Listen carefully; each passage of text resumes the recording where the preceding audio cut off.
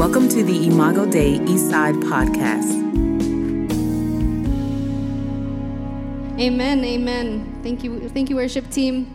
These are good reminders. I love these songs about heaven and earth and Jesus reigning over it all and Jesus being king over heaven and earth. I know sometimes when we sing those songs, it can be easy to wonder, the earth part. Yeah, I get the earth part. We want Jesus to reign here on earth. What does it mean for him to reign in heaven over all things in the heavenlies? And that's a big part of our study here in Ephesians that we've been going through. If you are a colored pencil kind of person in your Bibles, there's some Bible study methods where if you use certain colors to highlight repeated words, it helps you pick out the main idea or the main theme that the author is saying. But if you're into that, you've been noticing these repeated phrases about heaven and the heavenly realms and spiritual authorities and powers. And what is that all about? What is our relationship to those things, and how does Jesus want to reign over it all? So as I was thinking about that, it also comes up in our next chapter this morning, chapter 3. And I was talking, what is that? Where is that? What are the heavenly realms? Why does Paul keep bringing this up? And so as I was thinking, if you are familiar with C.S. Lewis, he wrote the Narnia series and lots of other things. He pondered or wondered if the heavenly realms or the heavenly bodies, meaning the stars and everything we see in the cosmos, are actually heavenly beings, meaning angels and demons. And I don't know. I think that's kind of an interesting thought, an interesting thing to wonder. Much less theologically inclined is the movie, if you've seen the movie Stardust, the movie opens with the narrator asking, are we human because we look at the stars, or do we gaze at the stars because we're human? Irrelevant, really. The main question is, do the stars gaze back? So as I'm thinking about these heavenly realms and the stars, do we look at the stars because we're human, or do they gaze back? One commentator I was reading while preparing for Ephesians suggested that the framework of a play or a drama is helpful in looking at the book of Ephesians, because time and time again, Paul sets up these heavenly realms as the audience. And Paul puts the church on stage as the actors, acting out God's master plan, acting out the gospel. Which got me thinking about plays and theater. My dad came a couple years ago, and we came to watch a play here in town. And we're waiting for the play to start, and my dad leans over and goes, Why do we like this? Why do we do this? Why do we like adults pretending and make believe these stories? And why do we sit through this? And as we're kind of chatting, why are we here? We started brainstorming. Why do we like plays? Why do we like watching stories? And I think in part because we hope that by watching a story in its entirety, we'll see how it was meaningful. And we'll see that story is meaningful. Maybe my story can be meaningful too. Maybe if I watch their struggle and they show me how their struggle is worth it, maybe it'll show me that my struggle is worth it too. And I think that's perfect, because that's exactly what Ephesians gets at. Ephesians says, yes, your struggle is worth it. Yes, your struggle is meaningful because you play a greater part in God's plan to bring the whole world under Jesus's rule.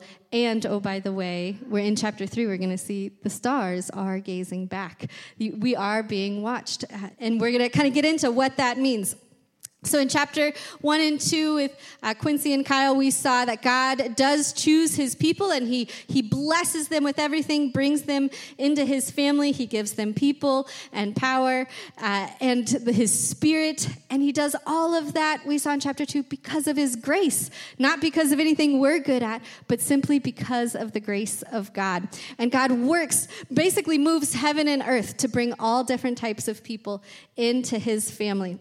So chapter 2 is all about how he breaks down barriers between people as he brings them into the church, and he reconciles them with the Father. He reconciles them with each other. And it's this huge miraculous move that God does among people to unify them, so that as they come together and they come closer to himself, they can be a place where his Spirit dwells. How amazing is that God chooses to dwell among people, to build them up in such a way that they become the temple, that we together become the temple where God dwells. And so as we step into the next act, if you will, of Act 3 in chapter 3, we're going to be seeing that God chooses the weak to advance his kingdom as he unifies the church. And he puts our relationship with him and our relationship with each other on display for the heavenly realms so that they'll know his wisdom and so that we will know his love. So I want to dive right in here to chapter 3, but before we do so, I want to pause and pray and invite the Spirit to speak to us. Father, we humble ourselves before you, and we desire to hear from your word, hear from your Son what he has done for us in bringing us to you and bringing us to each other. And Spirit, we'd ask you to give us insight into what our role is, what you've asked each of us to do, how we are each the building blocks, building up your temple to be where you can be with us. Spirit, will you give us insight to the things that hinder our unity with each other, things that hinder our relationship with you. Spirit, we ask that you would be louder than the enemy, and that whatever voices have told us that we can't do that, or we're not good enough, or I'm not Christian enough, or I'm not this enough or that enough, that your voice would be louder, and that your voice would remind us of your love and say, yes, you are a part of my people, and I have a good place for you here. Spirit, would you reveal to us each of our place in your kingdom? Would you compel us to obey? And would you feel our praise as together we unify and we say, yes, you are totally worth it. Please come and dwell here with us. Father, we desire to hear from you and from your word. In your name we pray. Amen. Amen. All right, let's dive into chapter 3. It says, for this reason, I, Paul, the prisoner of Christ Jesus, for the sake of you Gentiles, surely you've heard about the administration of God's grace that was given to me for you.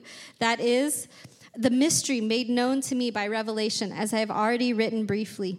In reading this, then, you'll be able to understand my insight into the mystery of Christ, which was not made known to people in other generations, as it has now been revealed by the Spirit to God's holy apostles and prophets. This mystery is that through the gospel, Gentiles are heirs together with Israel, members together of one body, sharers together in the promise of Christ Jesus. I became a servant of this gospel by the gift of God's grace given to me through the working of his power. And though I'm less than the least of all the Lord's people, this grace was given to me to preach to the Gentiles the boundless riches of Christ and to make plain to everyone the administration of this mystery, which for ages past was kept hidden in God, who created all things. His intent was that now, through the church, the manifold wisdom of God should be made known to the rulers and authorities in the heavenly realms, according to his eternal purpose that he accomplished in Christ Jesus our Lord. In him and through faith in him, we may approach God with freedom and confidence. And I ask you, therefore, not to be discouraged because of my sufferings for you, which are your glory. For this reason, I kneel before the Father, from whom every family in heaven and on earth derives its name. I pray that out of his glorious riches he may strengthen you with power through his Spirit in your inner being, so that Christ may dwell in your hearts through faith. And I pray that you, being rooted and established in love, may have power together with all the Lord's holy people to grasp how wide and long and high and deep is the love of Christ, and to know this love that surpasses knowledge, that you may be filled to the measure of all the fullness of God. Now to him who is able to do immeasurably more than we ask or imagine, according to his power that's at work within us, to him be glory in the church and in Christ Jesus throughout all generations, forever and ever. Amen. Amen. Do you ever read a passage in church and you're like, well, we could just read that 3 more times and call it good? Like, that is good stuff. That is good stuff. Well, if you need all of that summarized, if you're a nutshell kind of person, like, boil it down for me. I think as we look through this passage, we see some clear things come to the surface. We see God chooses the weak to advance his kingdom as he unifies the church. We're going to see that play out in pretty much the first half of the chapter. And he puts our relationship with him and with each other on display for the heavenly realms so that they'll know his wisdom and that so we'll know his love. So let's dive right in. The first verse, for this reason, I, Paul, the prisoner of Christ Jesus, for the sake of you Gentiles. Quick clarifier, if you're unfamiliar, or you're just picking up the story with us here in Ephesians, the Bible describes kind of two different types of people. Jews, who were the people of Israel who God chose and was working through to tell the whole world about him. And then they referred to everybody else as Gentiles. So likely, the rest of us are all Gentiles. So we're very grateful that God sent Paul to include the Gentiles, us, anybody else who's not Jewish, in his family. But Paul immediately gets interrupted. Your Bible may have this big dash, like pause, right in your Bible, where he says, for the sake of you Gentiles, pause.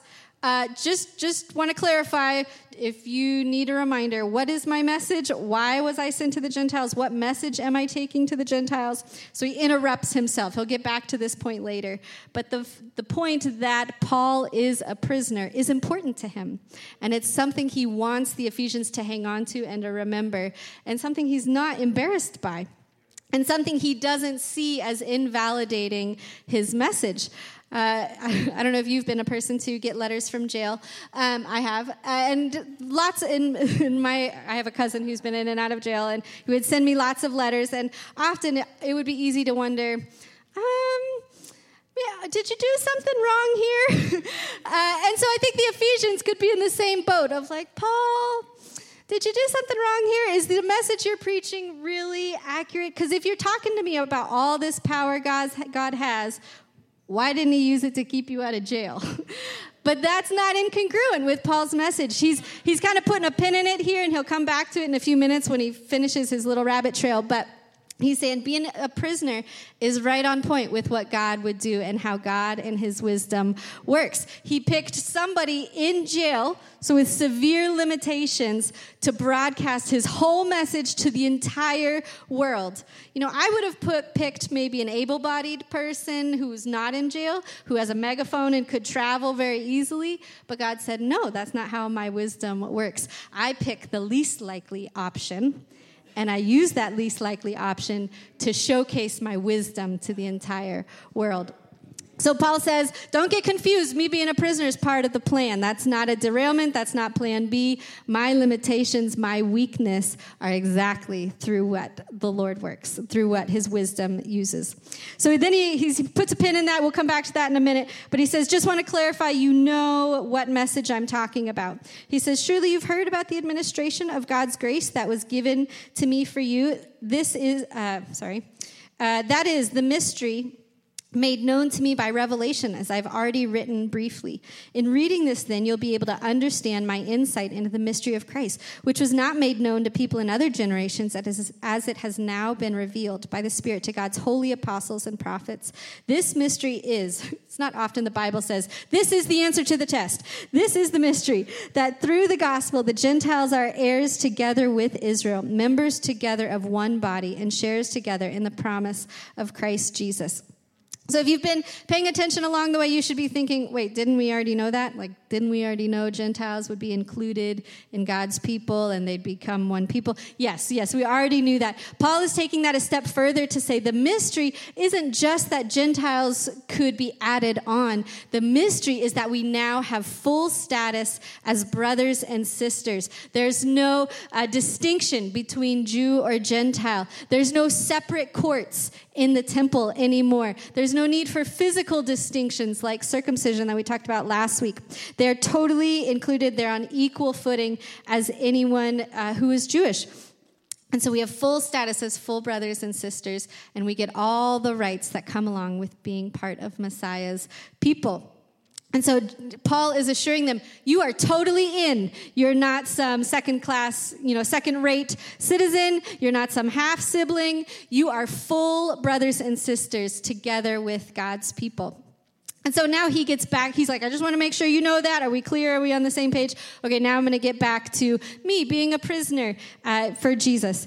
In verse 7, he says, I became a servant of this gospel by the gift of God's grace given me through the working of his power. Although I am less than the least of all the Lord's people, this grace was given to me to preach to the Gentiles the boundless riches of Christ and to make plain to everyone the administration of this mystery, which for ages past was kept hidden in God who created all things. His intent was that now, through the church, the manifold wisdom of God should be made known to the rulers and authorities in the heavenly realms. according to his eternal purposes that he accomplished in Christ Jesus, our Lord. So God is making this new thing. He's making a new people. He's not adding on. He's made a whole new building. He's made a whole new people, and he loves them, and he's using the least likely means to do it. So we see this theme throughout Scripture frequently. I mean, we see this with Jesus. I love the song "All Hail King Jesus" because it talks about how the enemy thought they had won. And God says, oh, you think death is the end? No, let me flip that on its head. That's exactly the means by which I'll give my children life, is through his death, because it's the least likely option through which his wisdom is revealed. And so same thing with Paul. Paul was a genocide leader. He was mass murdering people of a specific faith. And God says, wow, that's somebody with a long rap sheet, with a long history, with a lot of reasons not to pick them.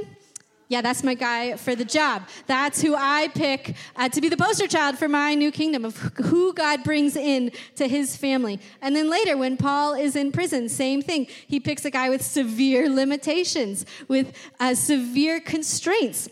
And he says, that's how I'm going to get my message out to the whole world. You know, God didn't pick Paul just to share with his, whoever his little guards were. He said, no, I'm going to use that. I'm going to blow the roof off. And because that's how my wisdom works, I'm going to pick the least likely option. And that is what he's doing with the church. You know, the church is a bad bet.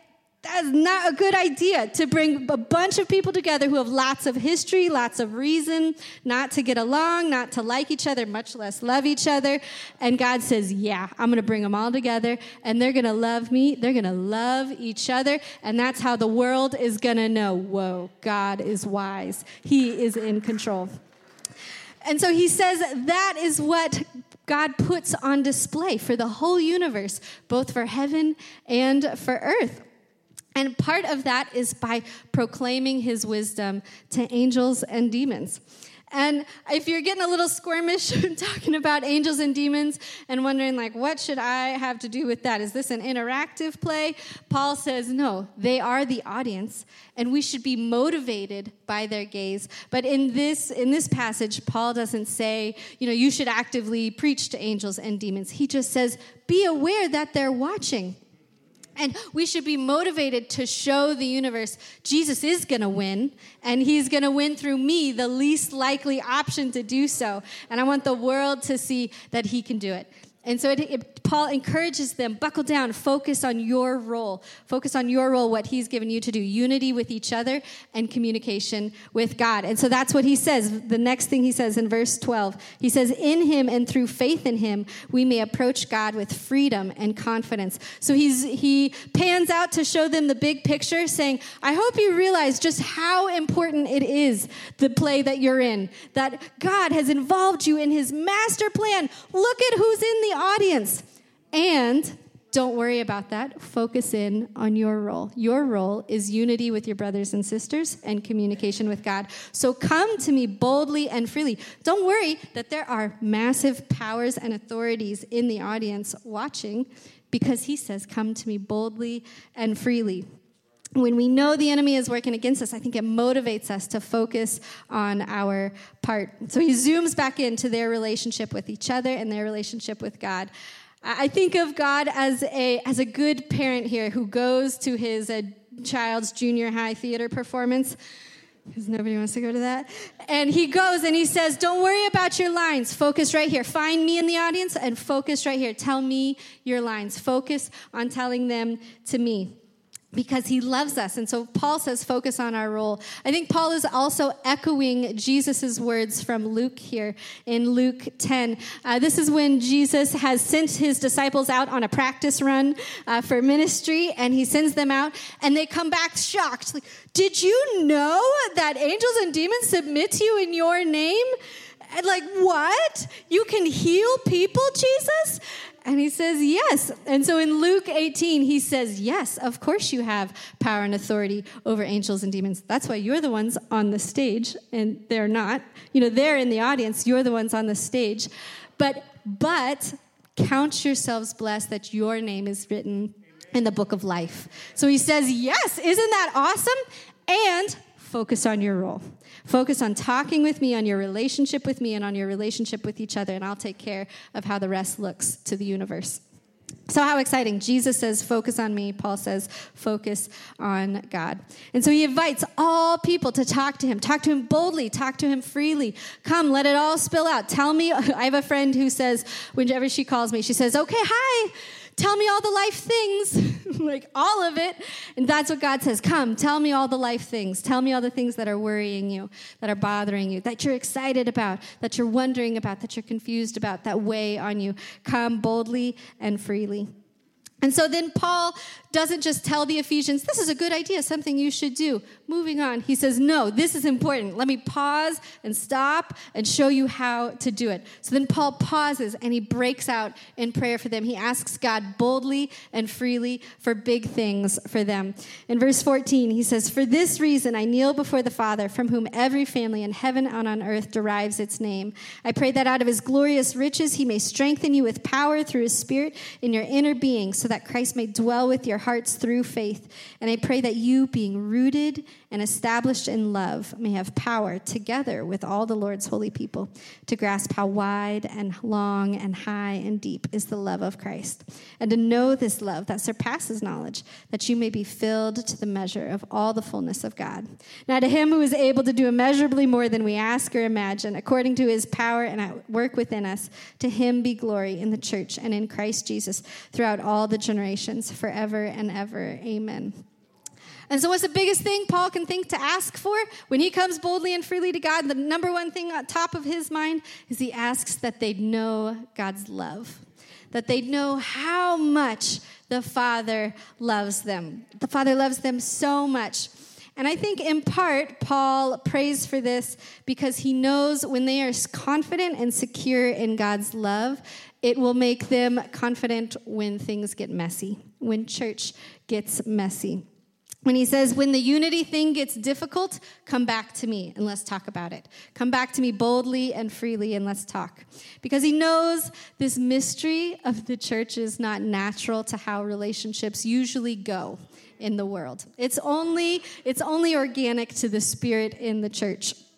And so it begs the question, can God really overcome all of our individual weaknesses and limitations, much less our collective differences, and unify us in the church? Because when church gets messy, it can be easy to wonder, wait a minute, does God love me? Is this part of his master plan? And Paul says, yes, you can bank on it. Know that the Father loves you. I think when the Ephesians read this passage, how might they have reacted? How might they have responded? And I think it'd be easy for them to say, give me a break. How can any of this possibly work? You're in jail. God doesn't want his people to get along. God's people don't want to get along. How could this possibly work out? I think that would be a fair response for the Ephesians if you remember why Paul is in jail. We have the full story in Acts 21. And in Acts 21, Paul is in jail because a Jewish mob in Jerusalem thought that he brought Trophimus. I'd love to see that name on a family dedication morning. He brought Trophimus into the temple. And Trophimus is a Greek believer from the Ephesian church. So Paul took one of the Ephesian church members, Trophimus, with him to Jerusalem, and a bunch of Jewish people thought he brought him into the temple, and that was a big no-no. No outsiders, no foreigners in our temple, because this is just for us and God. But that's not the mystery. And so people thought he brought Trophimus into the temple, and they could not stand the thought of that. And so they broke out in a riot, and a mob happened, and guards ended up hauling Paul away to jail. And poor Trophimus is left there standing going, what in the world just happened? And that had to be hurtful and discouraging when the Ephesians found out that their mentor in the faith and one of their own were so violently degraded and rejected and maligned in such a racially charged way. They had to pause and wonder, what? Does God love us? Is he working out his master plan in the church? Can the church really be a place where Jews and Gentiles are so secure in his love that they get along so well the rest of the world goes, wow, God is wise? Because that doesn't feel like what just happened here with Trophimus. How could God possibly use that to teach angels and demons? Does he really love us that much? But Paul doesn't have that attitude at all. In verse 13, he says, don't be discouraged. This is all part of the plan. We're totally on track. This has totally been the plan. Don't be discouraged. He says, yes, this is God's plan, and he is going to advance his kingdom through the least likely option, a bunch of people who shouldn't get along, getting along and loving each other and loving him. And I have to wonder if perhaps Paul is also aware of the greater audience watching. He's so proud of their performance, I think. He's so proud of how they are at being the church. They're taking their cues from Jesus and faithfully acting out the gospel. And that matters. Paul can see in them the Father's epic plan being played out. And he says, good job. You are unifying the body. You are unifying people through the Spirit, and you're coming to God. You're part of his plan, and he sees them getting their lines right and their places right. And he says, good job. The stars are gazing back. Don't look at this upside down. Don't be discouraged. This is part of the plan. This is a sign that we're on the right track. He even, to the Ephesians, calls this their glory, the reason that he's in jail. And so he says, don't get overwhelmed by zooming back out. Zoom back in and remember your role. Keep focusing on your role. And so he says in verse 17, and I pray that you, being rooted and established in love, may have power together with all the Lord's holy people to grasp how wide and long and high and deep is the love of Christ, and to know that this love surpasses knowledge, that you may be filled to the measure of all the fullness in God. So he says, keep focusing on your relationship with each other. Keep focusing on your relationship with God, because he loves you so much. And he says, don't try and figure it out. This is not something you can know. If you keep asking, God, why do you love me? I've got all these limitations, all these weaknesses, all these flaws. He says, you can't know. There's no good reason. He loves you. He just loves you. And it's when we're rooted and secure in his love that we'll be filled, or we'll feel satisfied. We'll be content with who we are and who we are in his plan. So verse 20, he says, ask for the moon, be confident in the plan, be secure in his love, come to him boldly and freely, ask for everything. Now to him who is able to do immeasurably more than we ask or imagine, according to his power that's at work within us, to him be the glory in the church and in Christ Jesus throughout all the generations, forever and ever. Amen. Amen. My mom has this saying whenever when we were in school and wanting to go out for a role or a sport or whatever, and we would say, oh, well, I don't know. I don't know that I'm good enough, or I don't know that I would make it. She would have a saying that, well, you're already not on the team.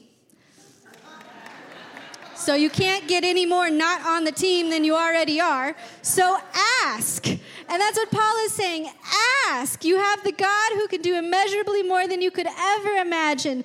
Ask. Come to him boldly and freely, because it can't get any worse than you already are in. So ask, and ask because you know he loves you. He loves you. He loves you. And praise God. Praise God. Praise God that he chooses people with limitations, people who are weak. If you don't think you can make it, if you don't think you can do it, perfect, you qualify. That's who God wants to use, people who are weak to advance his kingdom as he unifies the church and puts our relationship with each other and him on display for the whole universe to see, so that we'd know his wisdom and we'd know his love. So I have to think, when the Ephesians read this, what are things that were both true for them as they were taking Paul's letter, reading Paul's letter, and what are things that are still true for us? I think the fact that God does choose the weak to advance his kingdom as he unifies the church is still true for us. He didn't pick us because we were great. He picked us because we were just like Paul, or we were just like the Ephesians. We are weak. We have limitations. He picked us because despite our limitations, he could showcase his power. I love that. He picks us for the same reason, I think, moms of first graders hang artwork on the fridge. Not because it's great. You don't put it up there because it's a great portrait. You put it up there because you love them. He's going to use you because he loves you. He loves us. He chooses unlikely people in unlikely situations who are otherwise unwanted or unqualified. And he says, that's my pick. That's my pick for the job. They're going to do work in my kingdom. You know, the Ephesians had Jews, Greeks, former witches and sorcerers, former pagans. They had zealots like Apollos, who was discipled by Priscilla and Aquila. They had all different types of people, and they were all learning to get along in one unified church, despite their differences. And Paul says that's it. That's the whole game, is to be unified with each other and unified with God. They looked like us. And Paul says God can unify the Ephesian church. He can unify us. And then he puts us on display. You know, the Ephesians aren't the only ones getting that role. God has chosen us, Eastside, to put us on display for the whole world, for the heavenly realms, to see our relationship with him and our relationship with each other. So he says, come boldly, come freely, focus in on your role in God's kingdom, in God's work, to focus on talking with him and talking with each other. He wants the Ephesians and us to do the same, and when we focus on our part, the heavenly realms watch us too. And Paul doesn't tell us that to get overwhelmed by who's in the audience. He says, know that you're in good hands. God has written a good script, and it's got a good place for you because he loves you. He's got a good role for you to play. And when we know that he loves us, it makes us confident to play our part. Paul says we need the Spirit's power and to be together with the Lord's people to know God's love. We need to be in deep relationship with both the Spirit and his people to experience that love. If we just say, oh, it's just me and Jesus, I don't go to church, you're not going to experience God's love, because Paul says you have to be together with the Spirit and the Lord's people. Or if you say, oh, well, I just fellowship all the time, I don't read my Bible, God says that's not enough. That's not how you'll know your love. You need time with both with the Spirit and time both with his people to know and experience his love. And that's how we'll be filled the way that we're meant to be, how we'll be satisfied. So those are awesome truths that can be true for us, but they will be pretty dead and pointless if we don't put them into practice, if they don't inform our Monday mornings and our Wednesday evenings and the daily grind of our lives. And this is where the importance of church lies, in doing church. I want to encourage you that a church is not just sitting and listening to sermons or worshiping and doing songs, but church is doing the work. Church is doing the work of talking with him, carving out time in my schedule to be with him and be still before him. Church is doing the work of being together with his people, spending time with them, pouring into their lives, being served by them. It's a mutual thing. So I want to encourage you this morning as we kind of transition to our response time. We've heard great truths, and those are wonderful, but we also want them to inform our lives. So we're going to switch and do things a little bit different this morning. I'm going to invite the prayer team to come up. And if the Spirit is prodding you to respond to him, I want you to do that. There are lots of ways we can do church together. If you noticed, there can be a lot happening up front, and that's not because there's a lot happening on stage. We want to be responding to what the Spirit is doing. So this morning, we can respond through communion in praise of what Jesus has done. He loves us, and this is how he showed it, and this is how we remember it, through communion. You can also do church with us by praying. You can come up here. If you need to put the audience behind you and focus in and zoom in on your relationship with Jesus, you can come up front and talk with Jesus. If you need help getting that conversation started, you can come up and ask the prayer team to help get that conversation started with you. You can kneel in your seats. You can kneel in the aisle. You can step out into the lobby if there's an aspect of working on our unity with each other. Pull a brother or sister out and say, hey, this is where I'm struggling. Will you help me? And as we work together on our unity among each other and our communication with God, that's what he puts on display for the world to see. Because we want to be people who recognize the potential for the Spirit to move despite our weaknesses. So I want to pause and take some moments in quiet to ponder. Have you sensed the Spirit prodding you to be part of his kingdom work, but have hesitated because of your limitations? What are your limitations? Those might be the very means through which the Spirit chooses to work. I'd invite you this morning to come confess that they have been used as excuses and that you want to press in and do kingdom work with God. This morning, let's own our weaknesses and ask the Spirit to show us where he's working in spite of them, because people with pain and weakness and flaws and rap sheets and history are the very people he picks to be part of his work.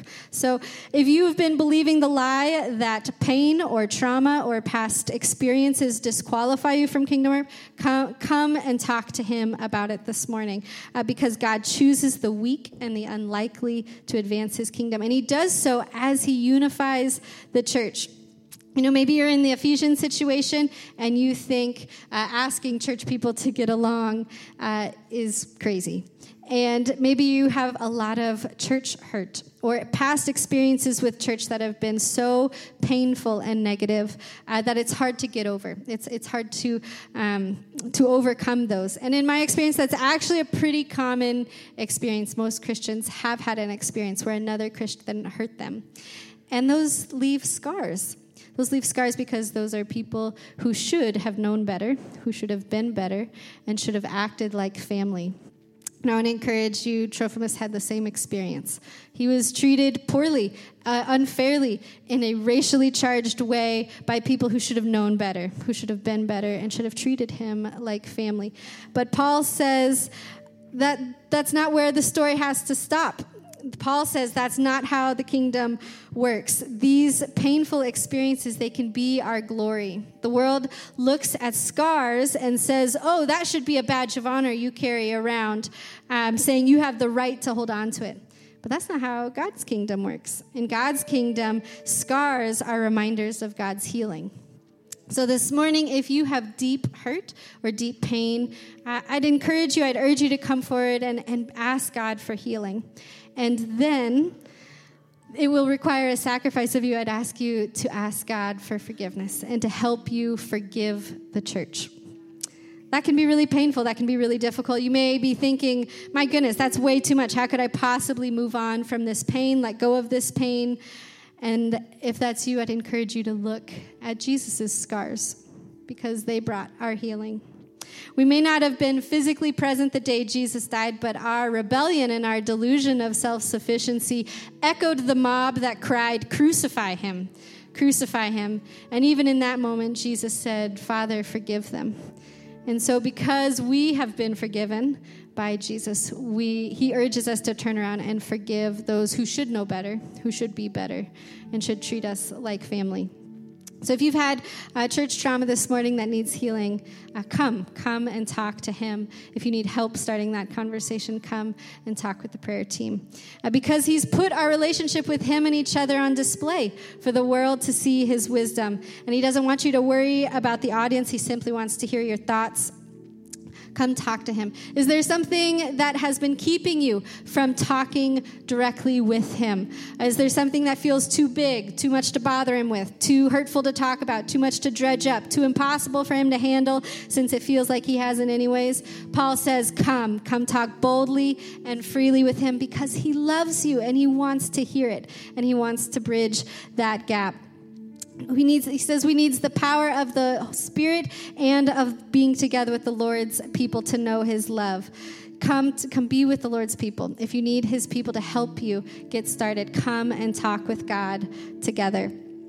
How can we as a people press into deeper relationship with the Spirit and talking with him and talking with each other? Sometimes his response comes through our brothers and sisters, and we need to be humble enough to receive those words of healing and of wisdom from our fellow brothers and sisters. As we conclude this morning, I was looking at, there's a very famous theologian, a German theologian, Karl Barth, and he has been very prolific, and he's written about lots of these things. But near the end of his life, he had an interviewer ask him, if you had to sum it all up, how would you sum it up? You know, give it to me in a nutshell. And he said, that's very simple. I learned it on my mother's knee. Jesus loves me, this I know. Jesus, for the Bible tells me so. Little ones to him belong. They are weak, but he is strong. Yes, Jesus loves me. Yes, Jesus loves me. Yes, Jesus loves me, for the Bible tells me so. So this morning, I'd invite you to come do church with us. I'd invite you as we respond to take communion, because it really is as simple as Jesus loves me, and in communion, we remember that. 1 Corinthians 15, 3 and 4 says that Christ died for our sins, according to the scriptures. He died for us. And that on the third day he was raised again, according to the scriptures. And so in communion, we remember with crackers and the juice his body and blood. We remember his sacrifice, and we praise him. You know, Paul breaks out in so much praise in this chapter about what God has done. We can praise him through communion. And if you have never responded to Jesus' love through repentance and forgiveness, I'd invite you to do that this morning. You can do that just by having a simple conversation with him in your seat, or if you want to do that with someone, you can come up front and do that with us. We can also respond by giving our tithes and offering. You know, communion is a way we come and we take from Jesus' body, and in tithes and offerings, we give back to Jesus' body, because that's a way we express unity with each other. And finally, we can respond in musical worship and prayer. I'd encourage you, as we sing these songs, we sing these truths, they be praise to God for what he has done and what he has done with us, and that we do church together. Amen. Amen. I'm going to go ahead and pray for us, and then we'll transition here. Father, we praise you. Jesus, we praise you for what you have done in the church. You have done a crazy thing that the world would say is a bad idea, but through your Spirit, you have chosen unlikely people in unlikely situations and unlikely circumstances, drawn them together and made us yours because you love us. Father, we desire to reflect that love back to you this morning and to say thank you for loving us. We love you back. We please show us our role in your plan. And would you motivate us by who's in the audience and just help us focus in on loving each other and loving you well. In your name we pray. Amen.